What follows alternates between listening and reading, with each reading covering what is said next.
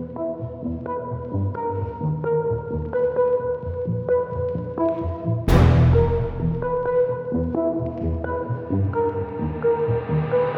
babe.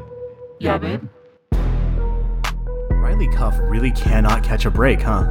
No, between this and the lodge, like she had to deal with those kids who literally thought she was the devil. And turns out they were. Yeah.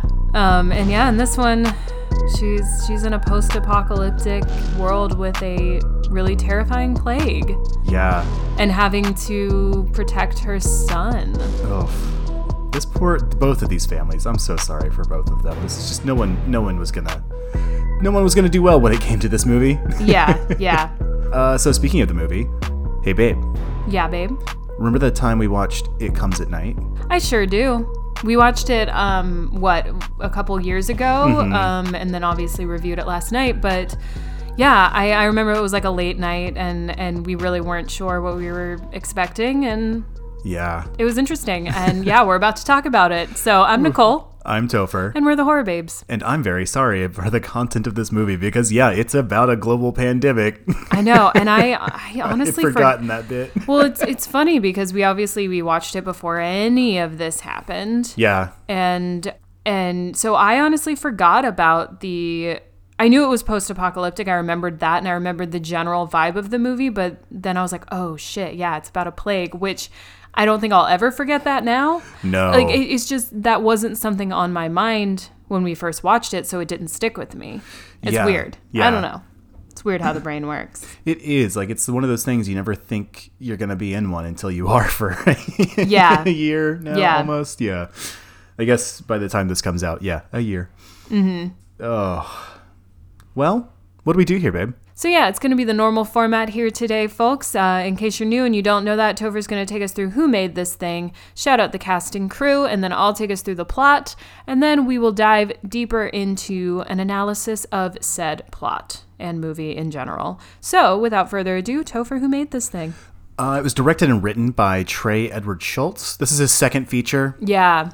The first one was called Krisha. It was a short to feature pipeline. Mm-hmm. And then in 2019, he came out with Waves, starring Sterling K. Brown, Renee Elise Goldsberry, and Kelvin Harrison Jr. from this film. Mm-hmm. He's joked about how he sort of made a joke as like, I wonder when I'll stop mining my family's trauma for my films. Never. Yeah. Like you've been through what you've been through, and it's going to show up. Yeah, because this and Waves are both about his dad. We'll get into that later, but they're both inspired by his own father and his relationship with him. And I believe Krisha was about his relationship with his mother, if I remember that right. Okay. I may not be, but I'm not going to go look it up right now because you can watch the movie for yourself and decide. Yeah, I mean, it's not about that movie. Well, there is also something very powerful about sharing your truth and sharing your story.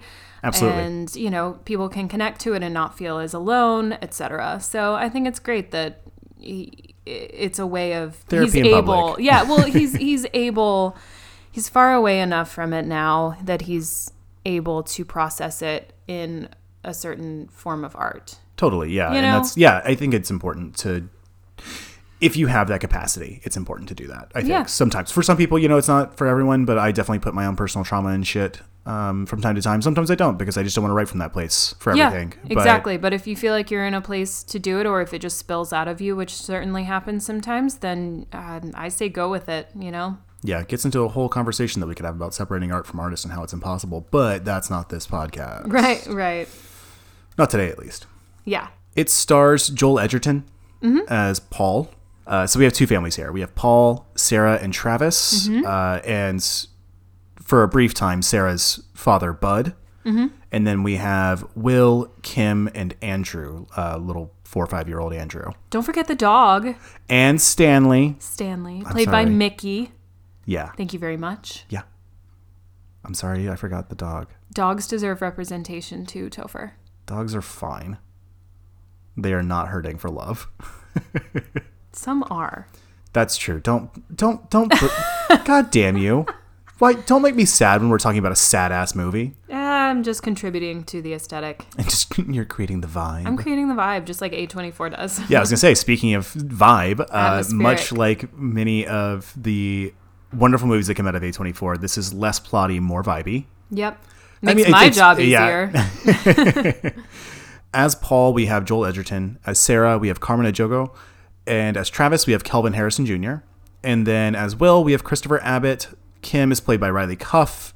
And baby Andrew is played by Griffin Robert Faulkner. Great. David Pendleton plays Bud. And then, yeah, Mikey, or Mickey, I've seen both, plays Stanley, the dog. Great.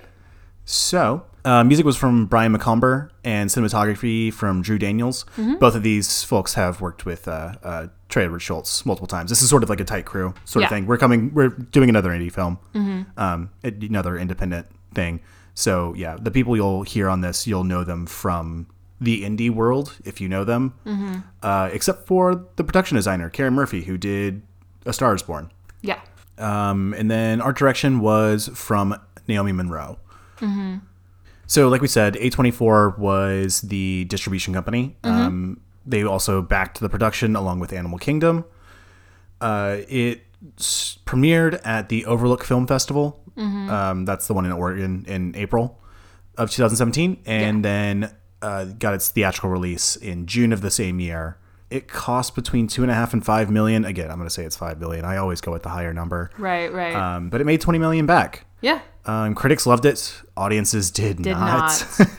I think when I was pulling up some notes for this on Google, through doing my research, and I looked over to the side and saw the Google audience score. Mm-hmm. Out of 200 reviews, it's at a 2.1 overall out of 5. It is not well loved. And that's dumb. This is a very good movie, but yeah, people are not the biggest fans of it. Yeah. Yeah, we saw this when it came, probably right after it came on streaming. About a year after it was released. Yeah.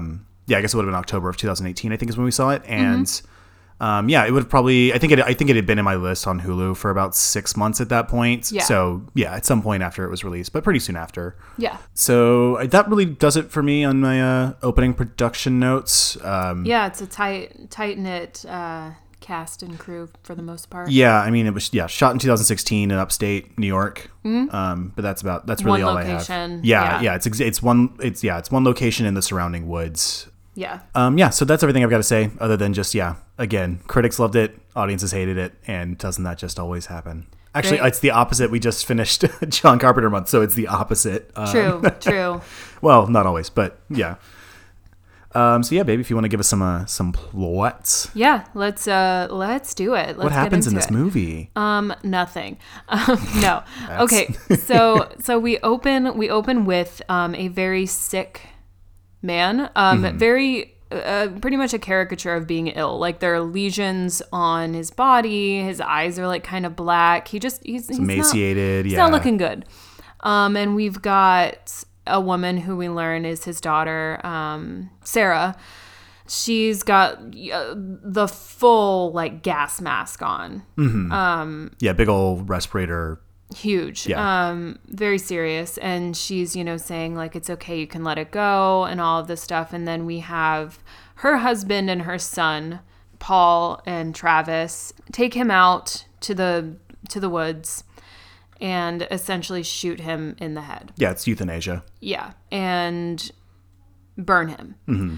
So it's basically that this illness has gotten so bad and you want to prevent the spread of it.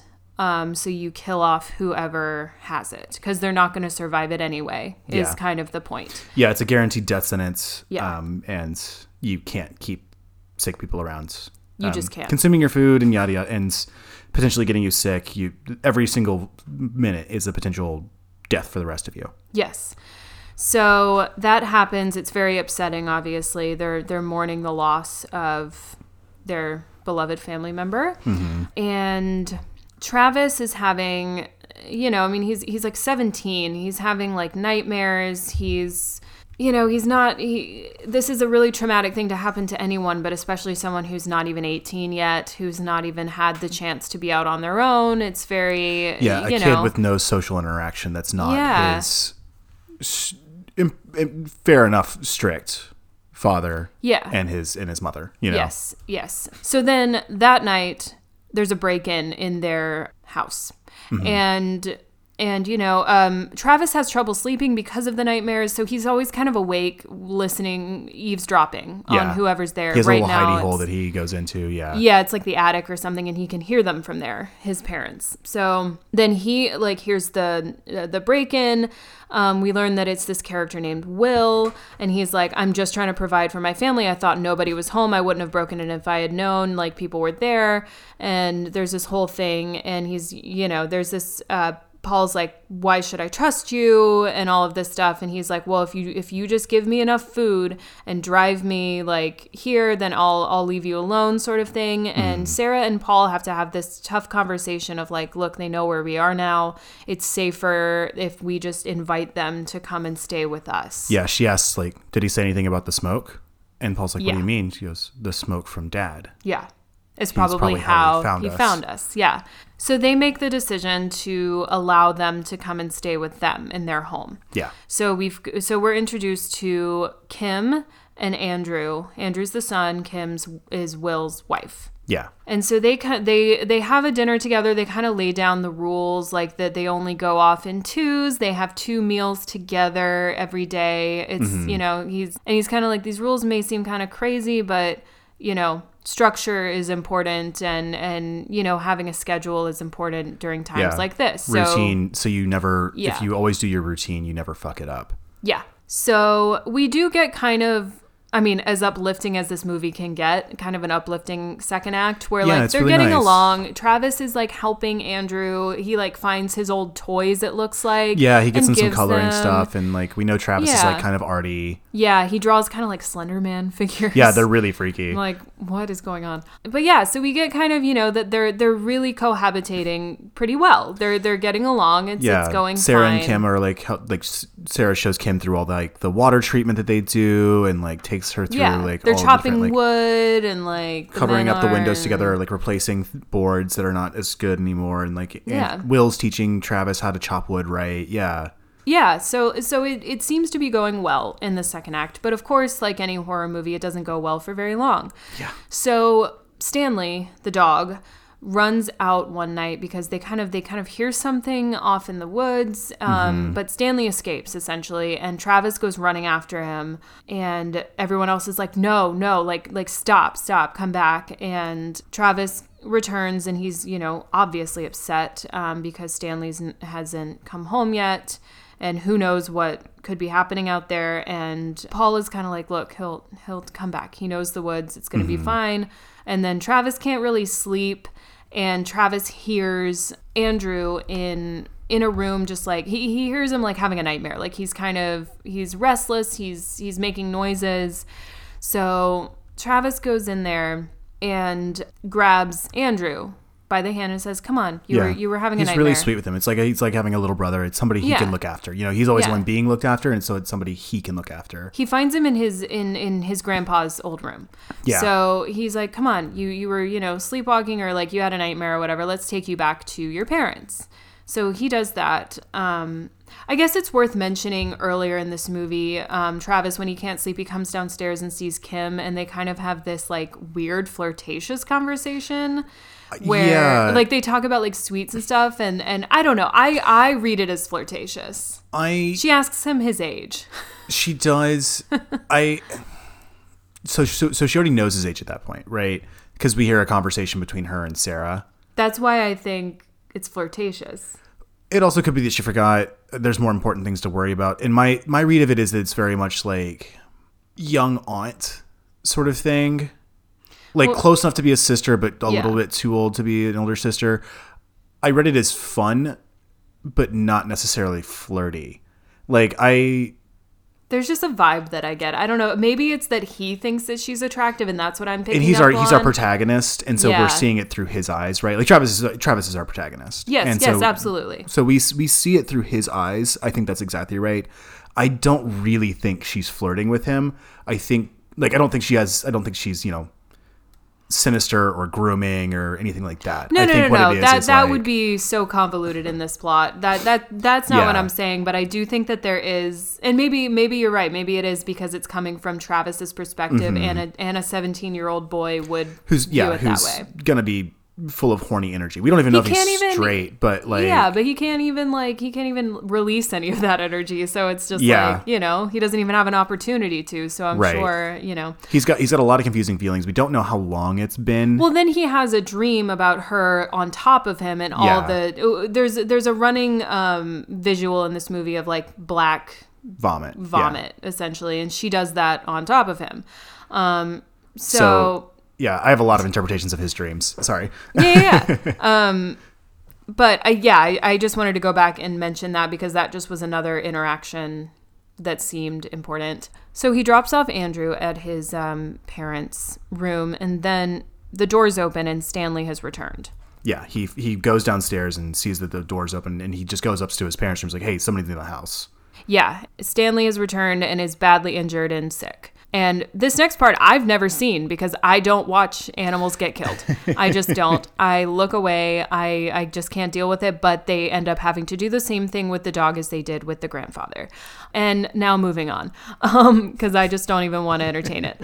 But yeah, after this, they all have to have, a very serious conversation about like, why was the door open? What happened? Who touched the door? Did anyone touch the door? All of these things, and then some mild accusations. Yeah, it's like not all. I mean, mild and not all out. They're very serious accusations, but they're not all out accusations. They're hints at. Yes, everyone is very confused at what happened, but everyone has a different idea of what has happened, yes. and it's.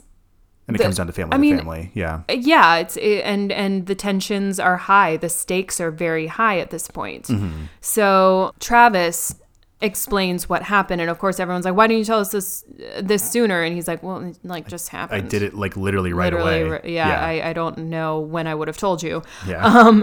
But and the teenage brain is just a chaos of chemicals, and it's very hard to remember exact orders. Yeah. Memory's already faulty, and to be 17 and have that, ugh. Yeah. So they ultimately come to the decision, or I should say Paul comes to the decision that they should basically quarantine. Yeah, quarantine as family, per family, right? Room. They're all just together. So then we get, Paul being like, did you touch him? Are you sure you didn't open the door? Like all of these things. And Travis is like, well, I brought him back to his room. I didn't touch the door, but I brought Andrew back to his parents' room. Yeah. And he's just like, oh my God, like we could all be infected. We could all, we don't know what's about to happen. Mm-hmm. Then that night, Travis overhears the other family talking, and Andrew is very upset, is crying a lot, and we overhear Will and Kim make the decision that they have to leave. What if they hear him? What if all these things, but they ultimately make the decision that they have to leave. And then Travis goes and tells his parents about these plans. Yeah. And Paul grabs a gun and he's like, I just want to check on Andrew. Like, he's like, let me in is essentially his MO. He wants to get inside that room. And he eventually does, and then there's this whole shootout moment, pretty much. Like everyone's got a gun and everyone's threatening. The standoff, yeah, not shootout. Standoff is what I was looking for. Where everyone's got a gun, and the family's just like, just let us leave, let us take enough food for us, and then you will never see us again. And they're like, I don't even know if we can risk that. Like, and once again, Sarah has already talked to Paul, and it's like, look, they know where we live. There's no promise we can trust from them. Mm-hmm. And so what ends up happening is everyone dies. Everyone in that other family. It's a very horrific moment because Andrew is Andrew's the second one. Doesn't Will dies first? Yes. Will is shot to death, and then Sarah... he tries to beat Paul. Yeah. Sarah shoots him in the back. Yes, and then so Kim takes Andrew. This so hard. I cry every time I see it. Well, it's gut-wrenching. Very good acting. Kim takes Andrew and just runs into the woods, and Sarah follows and ends up shooting Andrew. I think Paul shoots Kim. No, Paul shoots both. Oh. Yeah. So Paul shoots Andrew, and then we get blood-curdling screams from Kim, saying like, you shot me, baby, like, you want to kill me, like, fine, like, this is all I had to live for anyway, like, fucking kill me. And so he does. Yeah, he does not hesitate. No, he's like, all right. And so then they all go back to the house. Travis represents the viewers in this very much so, because he's trying to navigate this ridiculous situation that they're all in, and he's also trying to figure out the motives of everybody. He's trying to figure out, like, That's why he spies. Well, yeah, and he was like, why couldn't you just let them go? Yeah. You know, so he's us. He's asking the questions, and we're following along. So, yeah, so they go back to the house. Nobody's happy, of course. And then we get a visual of Travis. Travis is sick. Travis looks like his grandfather in the opening shot. Yeah, lesions, rough eyes. Yeah, and we've got Sarah sitting at the foot of the bed, and Paul's there too. No mask, nothing. Yeah. So we can assume that they've been infected too. There's no point in trying to... They know at this point. Yeah. It's like they've been exposed to him too long. Yeah, so it's one of those things where death is inevitable at this point. So the last shot that we get is Sarah and Paul being very somber at the dinner table. And we're assuming that they just had to do what they did to Stanley the dog and the grandfather as well. So And we see that they're sick too. They've got all the lesions and shit. yeah, their sickness has just begun. And so, yeah, death at this point is inevitable. So just like a lot of horror films, everyone dies. Oh my God. And that's really it. I mean, Yeah. again, it's very atmospheric and just like a lot of the movies that A24 picks up, it's very vibey. Yeah. Yeah. And I occasionally use that as an insult. I very much mean it as a compliment to A24, not just because I want them to produce me someday. No, A24 is one of my favorite production companies for sure. Yeah. And it's not true for all of theirs. Like, Uncut Gems isn't that, you know, but they gravitate towards when something. it comes to their horror films, for sure. Look, Robert Eggers, Ari Aster, and Trey Edward Schultz. I mean, just vibey directors. Yeah. Yeah. They love long still moments, and that's probably why I love those movies too. Because like it's 3 out of 5. Yeah. Is that I write very similar stuff. So I guess I'm jerking myself off to enjoy these movies, but fine. Yeah. Yeah, this is a rough movie. Dude, this movie fucking breaks my heart. It's very somber. There's nothing. Again, we get the tiniest bit of uplift in the second act, but then that goes to shit very quickly. It makes it all the worse. Yeah, you were saying that last night. Well, in this, because this movie does rely on you actually feeling something for the characters, and so without that second act, it would be like, why should I care? Yeah. But this movie is a lot like The Thing. Because not only is it like this, The Thing has more of a materialized monster, but this movie is all about what happens to you psychologically when there's something that someone could be lying about, and that when your life is quite literally at stake. And it takes less than a day for it to show signs. Like he said, that's why. So we skipped some of the details we skipped over are good to bring up now. Yeah. So when Will first breaks in, right, Paul and Travis tie him to a tree and leave him there for a full day. Yeah, guaranteed quarantine. Yeah, yeah, he's tied to a tree with a bag over his head and like his mouth. There's no indoor gatherings happening. Yeah, no. And when Paul goes to fetch Will's family with him, he tells Sarah, "It's like it took less than a day for Bud to show signs. I'll stay there 3 to make sure." Yep. And when they say like, "Oh, we're gonna stay in our rooms for the next day." Yeah, because it 24 catches hours on very quickly. Yeah, you would know within 24 hours. Which is why I think the major question is who infected who.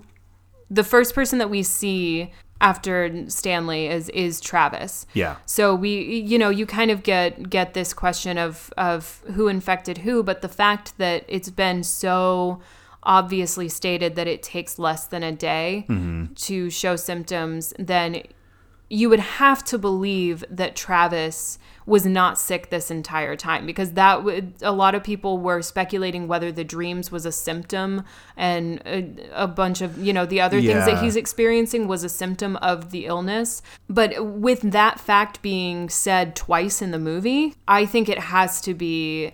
And again, the director has stated that there's no clear answer. Yeah, he's explicitly stated that he doesn't give a shit about internal logic, but we'll talk about that in a minute. But by the rules of the movie, the rules that you set up, if I'm really just going straight and narrow here, by the rules that you've set up in the movie, then Travis was infected by Andrew. or someone else in that home. So here's what I think happened. Because one of my notes I wrote down when we were talking about the plot was who killed the dog. So I'm sorry I have to bring it up, but there's a really important Yeah. here. Just make it quick. Well, it looks like they kind of did with the dog. When Travis, or when Paul opens the door, the red door, right? That fucking red door. Yeah, terrifying. Yeah. Perfect. Such good production design. Nightmares. Down this horrifying hallway. I'm sure that house is beautiful in the daytime, but terrifying at night. Yeah.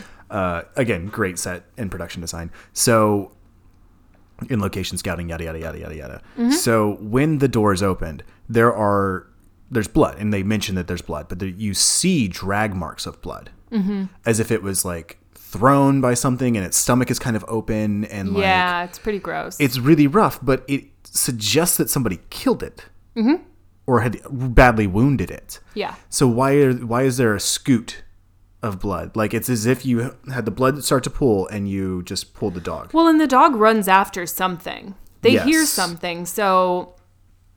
Does somebody, and I don't know, but it looked from the camera shot, right? It looks like it's from Paul's POV, right? Yeah.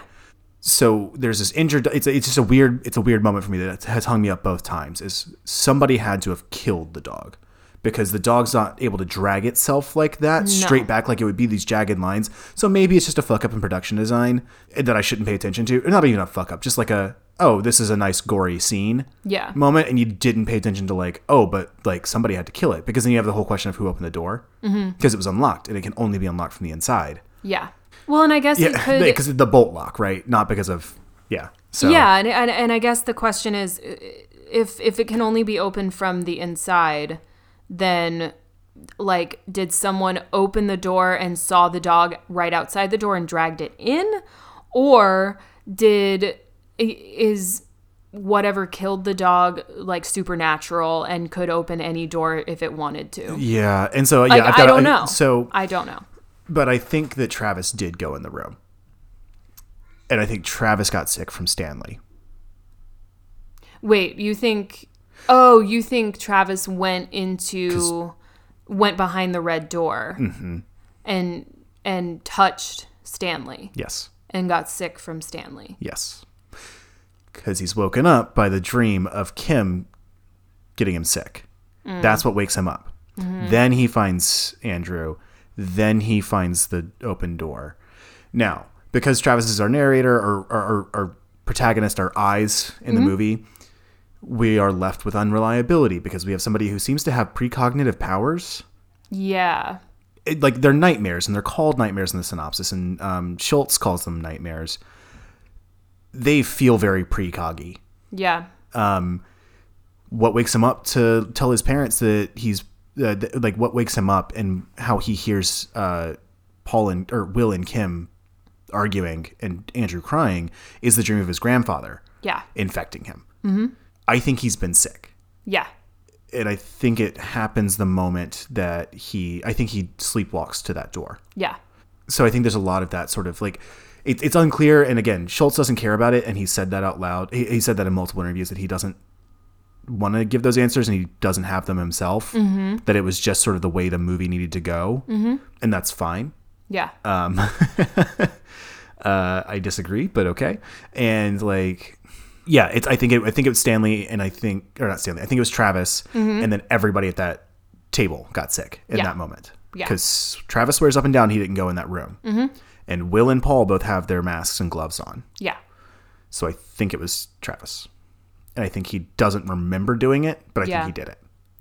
Yeah, I mean, that would make sense. And I think everybody just gets infected at the dinner table when they have the family meeting. Again, it's all up to interpretation, but it would make sense that the protagonist, that it happened to him, because you wouldn't put so much focus on someone if they weren't going to be a major plot motivator at some point. Yeah.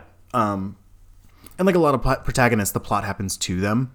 And I think it is the case here, but he happens to be I think that he happens to be the patient zero of the final moments. I think that's right. I maybe it's not, but so it's the first time I thought it was Andrew who had been sick the whole time, but this time I picked up on all the one day stuff, and that Andrew had always been sick. Yeah. And like maybe it moves slower in kids. Who knows? We don't have those answers, and it could have always been Andrew that was sick, and they were all doomed from the start.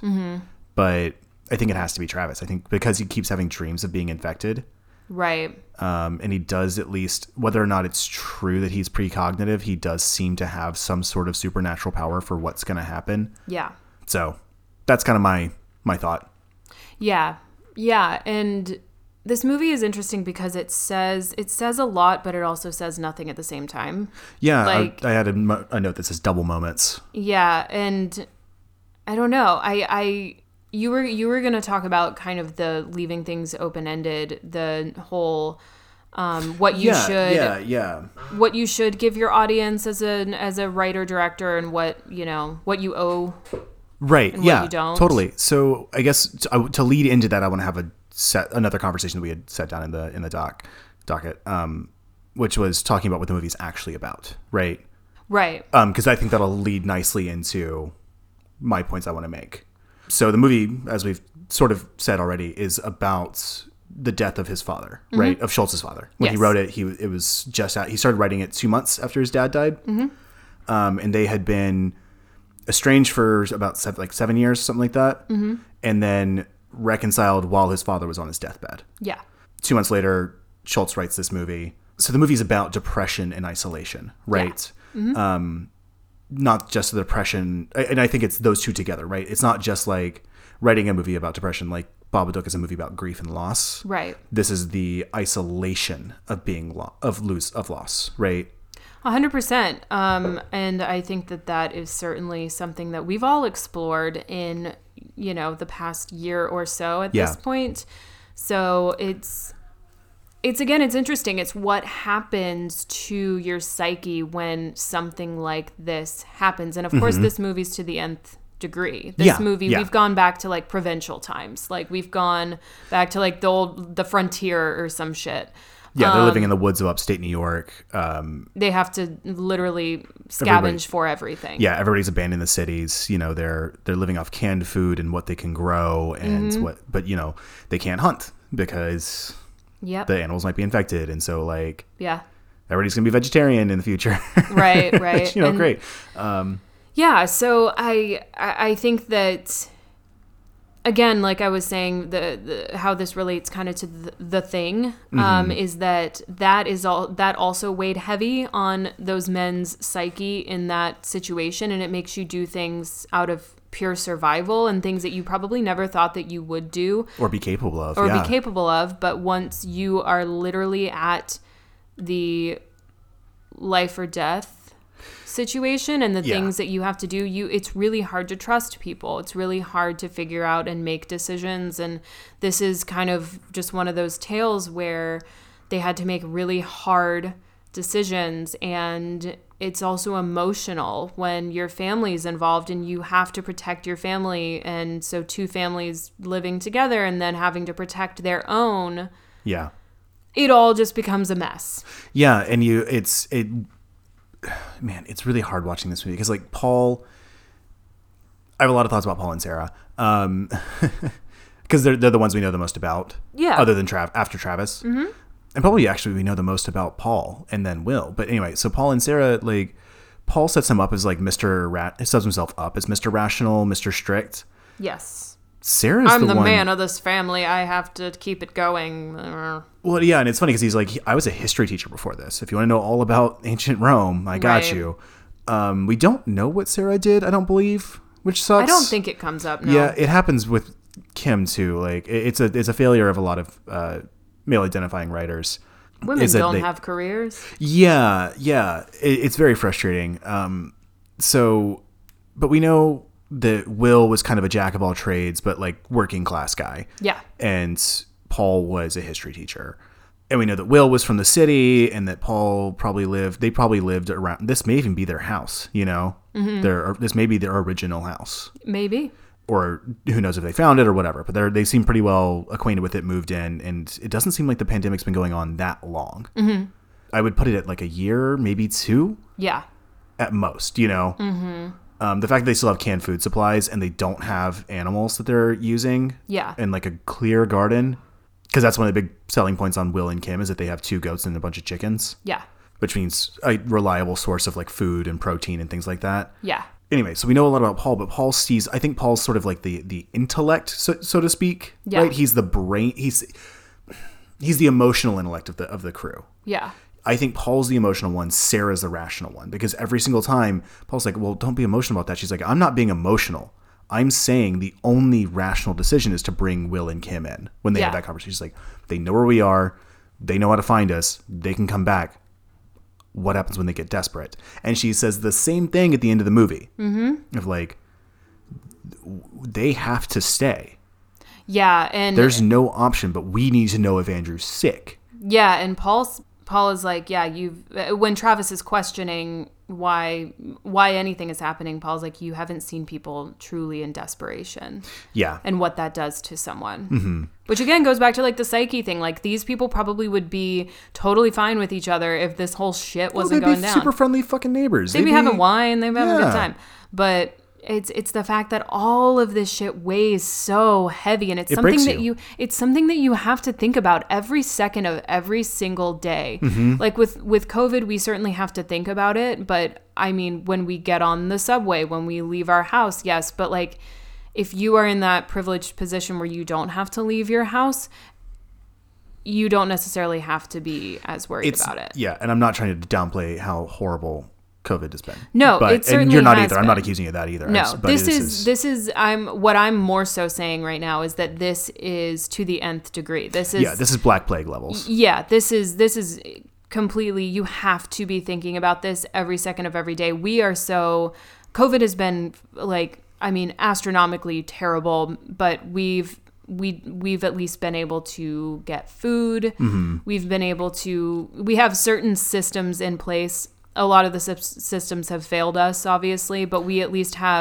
we're scraping by here in a better way than these people are. Like you said, this is like Black Plague territory. This has taken it's modern... It's truly end of the world. They say the grid's down. Like there's no electrical grid. Yeah, this is truly end of the world, apocalyptic shit. Yeah. So... Yeah, like not downplaying solar COVID and at solar all. only for power, solar and batteries. You know, yeah, not downplaying COVID at all. No, would never do that. But this is a different situation. This is what we're saying. Yeah. Mm-hmm. So it being about depression and isolation, and that's where he's writing it from, and that's why these characters are the way they are. Mm-hmm. That all makes sense. So that's all very good internal logic. So I want to say that I think that's a very successful sort of double film, right? Yeah. Allegorical, whatever you want to call it, right? Mm-hmm. I think it's as successful as The Babadook in terms of like using a horror film to describe human emotion. For sure. Yeah? Yeah. And still be an entertaining movie. Mm-hmm. So where it fails for me is a lot of the openness. Now, this came out the same year as Avengers Infinity War. Mm-hmm. And I'm going to get yelled at by somebody. I don't give a shit. Yeah. Just hear me out. 2 very different movies on the surface.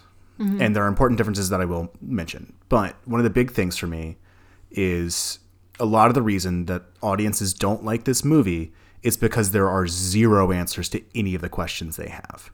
Yeah. Right? It is a movie that is intentionally open. And Schultz has said that he's like, I love movies that have a sense of openness to them because I'll come back to them years later and find something new and somebody else can find something else in it. And I'm like, right. But you explicitly wrote it about one thing. That's why I wanted to do that first. You explicitly wrote it about one thing. He's kind of the opposite of like what David Lynch says. Yes. Because David Lynch is very, I made the thing. I don't need to talk about the thing. It speaks for itself. Oh, and he deals in surrealism. Yeah, and he's like, I said what I needed to say with the movie, or else it wouldn't be finished. He's like, I wouldn't have printed it. I finished the movie. I shouldn't have to talk about it because it speaks for itself and it exists as one. And Schultz is kind of saying like, I want to keep going back to this and see what I find and keep talking about it and keep the conversation open and alive and all of these things. And I'm not saying one is better than the other, or one is, like whatever. It's just a difference in opinion on how to make a film. Yeah. And I think there's a little bit of pretension that comes in here. And David Lynch is pretentious, but that's fine. Oh my God. Yeah. But he owns it. He's fine with it. He's also just a goofy guy who does weather reports. Yeah.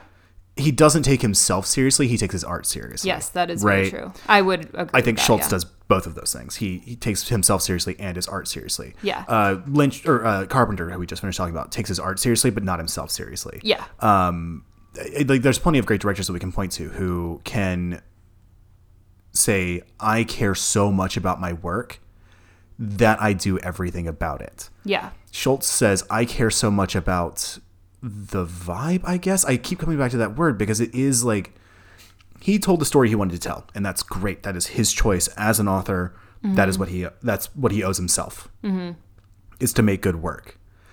I think what a lot of writers and directors fail to remember or consider or give a shit about, even if they do consider, they're like, fuck that, is what role the audience plays in public work. Yeah.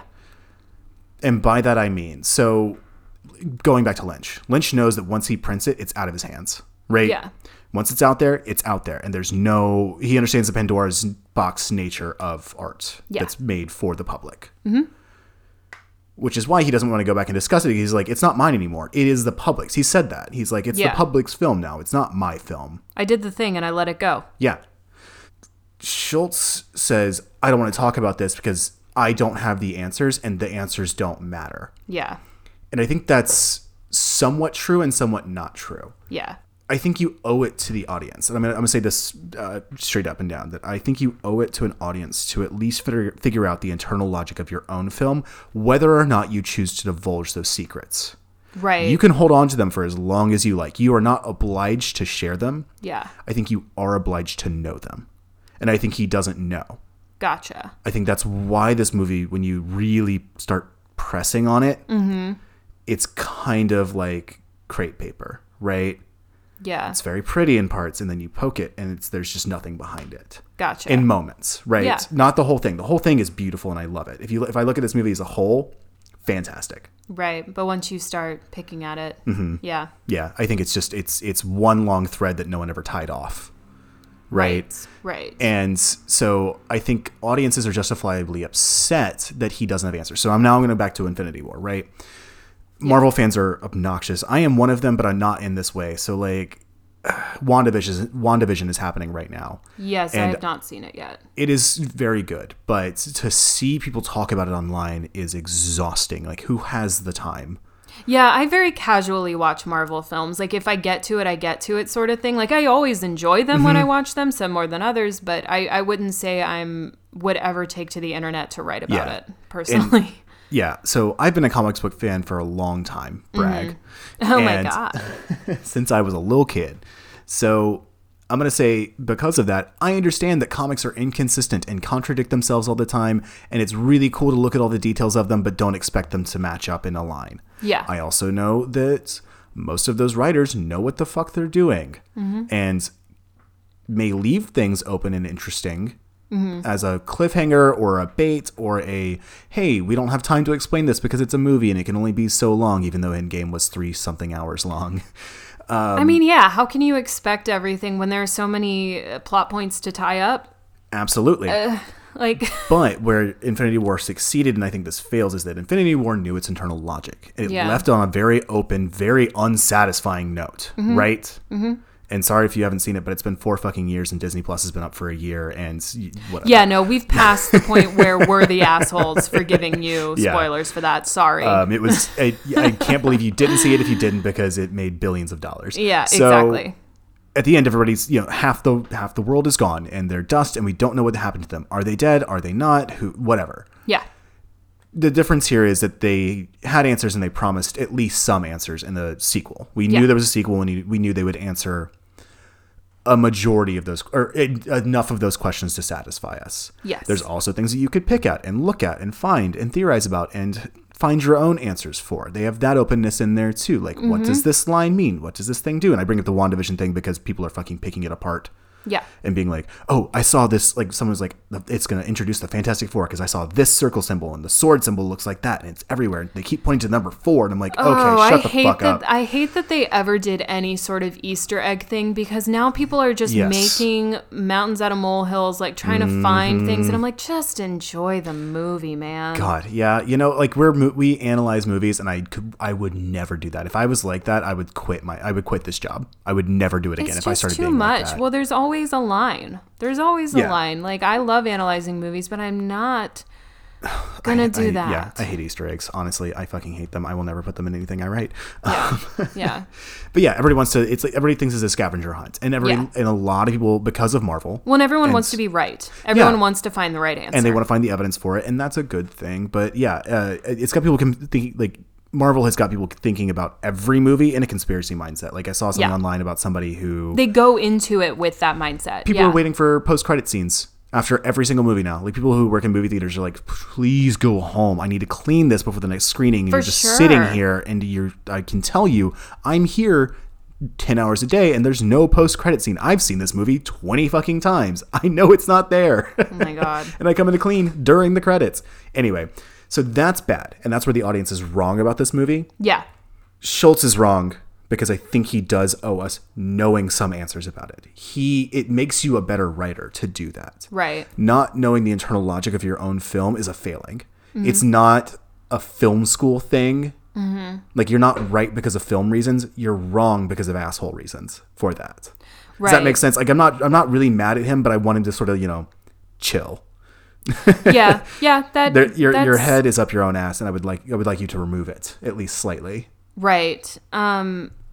And to piggyback off of that, since I tend to take care of the characters on this podcast, I think it's just because it's what I really look at when I'm watching a movie. I don't look at narrative or plot as much. It's more of like how the characters are interacting with the plot and and everything, and each other. Yeah. I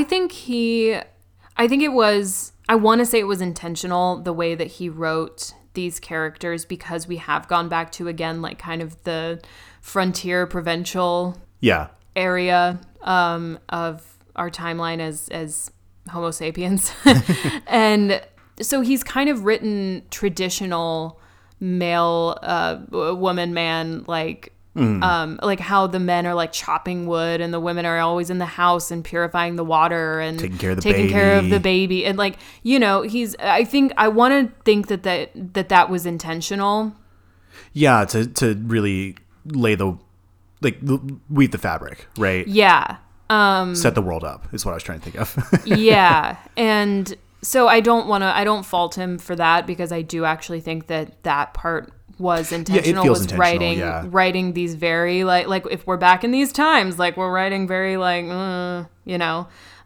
very boring and bullshit gender norms. But yes, but I do also understand why that could aid the world that he's built. Yeah, he could have done more.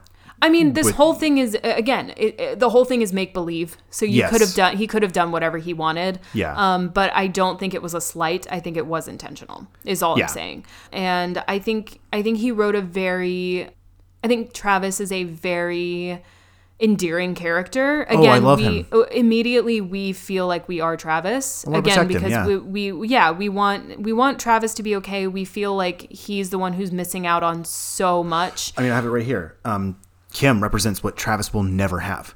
Yeah. Ever. He will never have, and it's her and Will and Andrew represent what he'll never have. Yeah. He'll never have a family. That's why there are moments where we see him kind of look at them. Yeah, when he returns Andrew to the room, that's what I was thinking about. That longing way of just like, I will never have this. I will never even have friends again. Yeah. Much less a significant other and child. He lost his only friend, which was his grandfather's dog.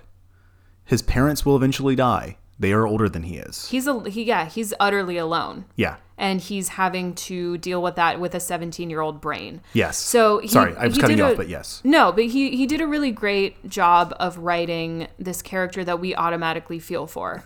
I mean, it's what's happened to everyone in this narrative is catastrophic, but especially to someone who has not even had the chance to spread their wings, as someone would say, has not even had a chance to be away from what his upbringing was, which is a huge chunk of formative years. Absolutely. Like you have the moments when you're going through puberty, and then your next moments, I would say, is when you move away from everything you've ever known. Or you just, you move out of your parents' house. Those are formative years when you are figuring shit out on your own. And then probably your next one is when you're, going through your midlife crisis. I don't know. Right now. I don't for know. me. I don't know.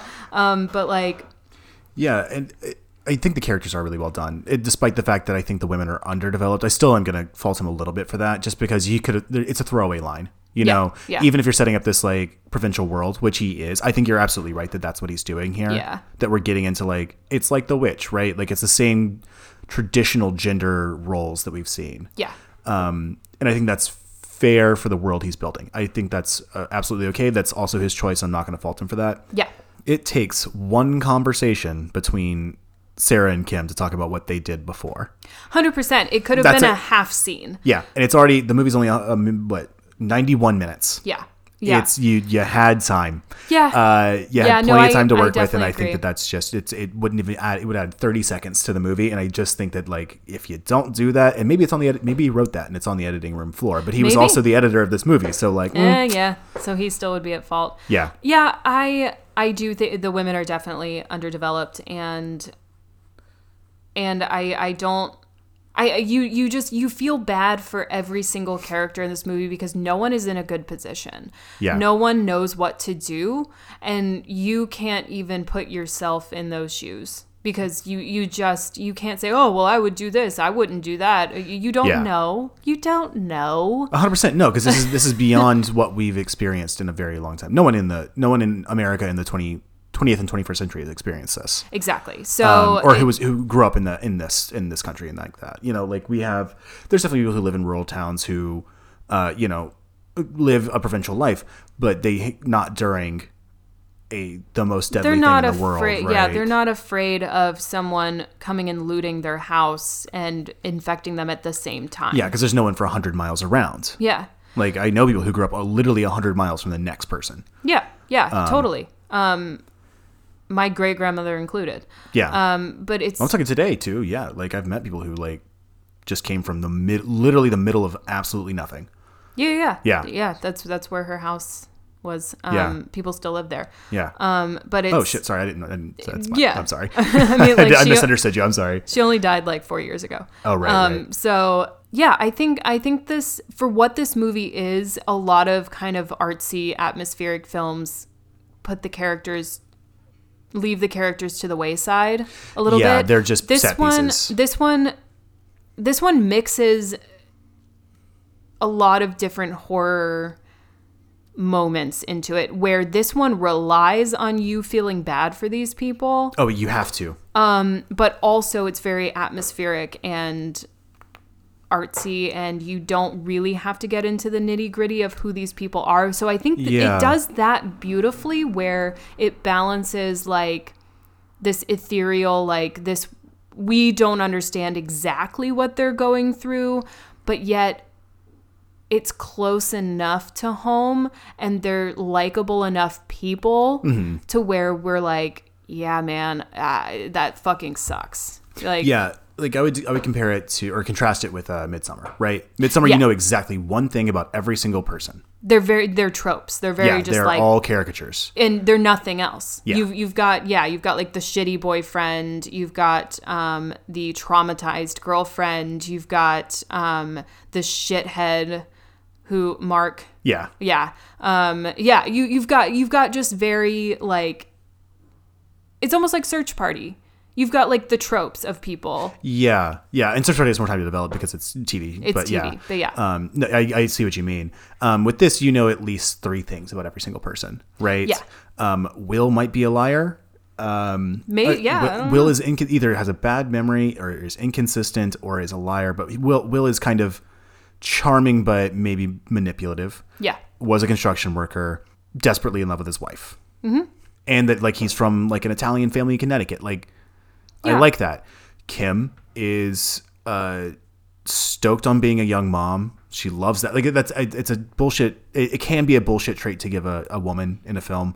But in this one, we talked about it, I understand it, but we know, like, I could go in through and list all of this, but we know multiple things about every single character. we definitely even know do. stuff about Bud, who's in the movie for 30 seconds. Well, and I think how it also succeeds is we know all of these people. Yes. We know one of each, at least, of all of these people. We could, we've spoken with these people in restaurants, bodegas, at concerts, like all of these things. So we feel like if it could happen to them, it could happen to us. They're not these outlandish like people that we feel like we can't connect with.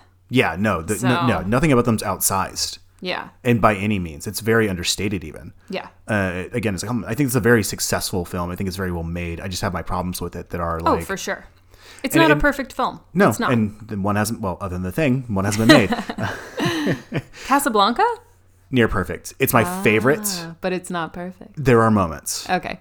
So speaking of the characters, I think it's kind of important to end on a little happier note that is still an analysis note. This has been a heavy episode. Sorry, everybody. I mean, yeah, it's a heavy movie. Yeah, it's really I haven't hard been in the to mood to joke about it because it's just Ugh. I'm stressed out in my own life outside of this, and this movie is depressing as fuck. It's a little prescient too, right? Yeah, like, it's a little too close. But here's how it's not. Okay, great. So this is a really nice thing. So there's a really great thing. So I don't think that Schultz believes this, so I'm not going to pin this on him. I'm just going to say that right now that I'm not accusing Schultz of this. I think he's doing these for story purposes, not for real life purposes, right? So a lot of people, Roland Emmerich, look at, well, even anyway, a lot of people write post-apocalyptic films. Yeah. They assume that everybody's going to be at each other's throats, right? Like Lord of the Flies style. Yeah. Like that people are going to be competing and the world is nasty and brutish and short and we have to take what's ours. It's a very capitalist mindset, right? It comes from this like classical liberal mindset. What it turns out is that's not how people react in crises. Nope. There's been wonderful research and buried stories because it's not the fun narrative of the 24-hour news cycle. But like if you look at actual stories from Hurricane Katrina, there wasn't looting. Right. Everybody was helping each other out. During, I think it was in the early part of the 20th century in San Francisco, massive earthquake, lots of fires, ruined the city. Everybody helped each other out. Well, even honestly, when every single time you look at one of these disasters, mutual aid is our go-to as humans. Yeah, we just immediately say, I'm helping. Like, look at Raka. Look at there's a really good podcast called The Women's War that talks about this too. Like, look at places in the Middle East that have been ruined by America. That once we pulled out and things got shitty, they took care of themselves as much as they could, and sometimes very successfully.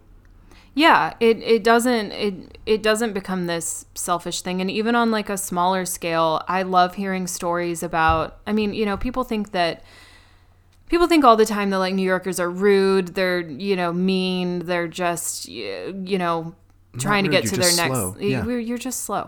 But no, I love hearing stories about like if someone falls onto the tracks or gets stuck or, like I've seen so many heartwarming videos of how many New Yorkers just will come to your aid. Like even I personally saw a few months ago that I was about to go into the post office to drop something off, and there are long lines these days because not all post offices are big enough to hold a capacity of its budget's been slashed. So tons of people waiting outside in line, and all of a sudden we all see this dog just running. And two of the owners are running behind it, like yelling, like, oh my, like yelling its name. They clearly have a leash in their hand. Like this dog clearly broke away from this leash. 20 people that were standing in this line for who knows how long at this post office without even hesitation ran after the dog. That's amazing. Yeah. And they got him. They got him like a block away. They were, I don't know exactly how. I had, I again, as a New Yorker, I was like, I stayed there until I knew that the dog was gotten, because I just had to know that it was gotten. But I would have gone running after it too. If I had been there at the right time. I just like walked in on it and I was like, oh my God, like I saw these 20 people like flee from this line and I was like, what just happened? And it was this dog that was just like running down the sidewalk. It was like a cute little pit bull. Aww. And they caught him like at the end of the block. Somehow someone did. Awesome. and brought him back. And I was just like, oh my God. But like that. And then they all just filed back in line. Yeah, that's awesome. And that's what I'm talking about. It's like this movie is not reflective of like what real life is. And I just want to end that. That's the happy note I kind of wanted to put on. Yeah. Because it's about it's about the end of one person's world or a personal world. Yeah. Right? Because it's about the death of his father and the death of a relationship and what that feels like, losing a parent. Mm-hmm. Especially at a younger age, too, you know? Yeah. And after so much time spent away from them and so much time with animosity with them, that's what the movie's about. Mm-hmm. And how that feels and putting that into the world. Yeah. But I like to, whenever we talk about something post-apocalyptic and you always see like factions and like everyone for themselves sort of vibes, I'm like, oh, I actually know that's not true because we've seen it in COVID times, right? Stronger together. Yeah. You people know? have been helping each other out. I see countless stories and countless in personal life and just like around. Somebody who I used to think was a shithead is now deeply involved in community aid, helping the community. Yeah. And I think that's amazing. But like strength in numbers and it's humans. We rally together in times of crisis, and I think that's really nice. That is nice. And that is a nice note to end on for this. Don't let movies lie to you. Yeah. So you guys know where to find us. We're on Instagram at Horror Babes Podcast. We're on Twitter at Horror Babes Pod, and we're always at horrorbabespod.com. So until next time, stay safe, guys. I hope you're getting your vaccines if you are eligible and able to. But in the meantime, wear that mask, and we'll get through this together. Bye babes.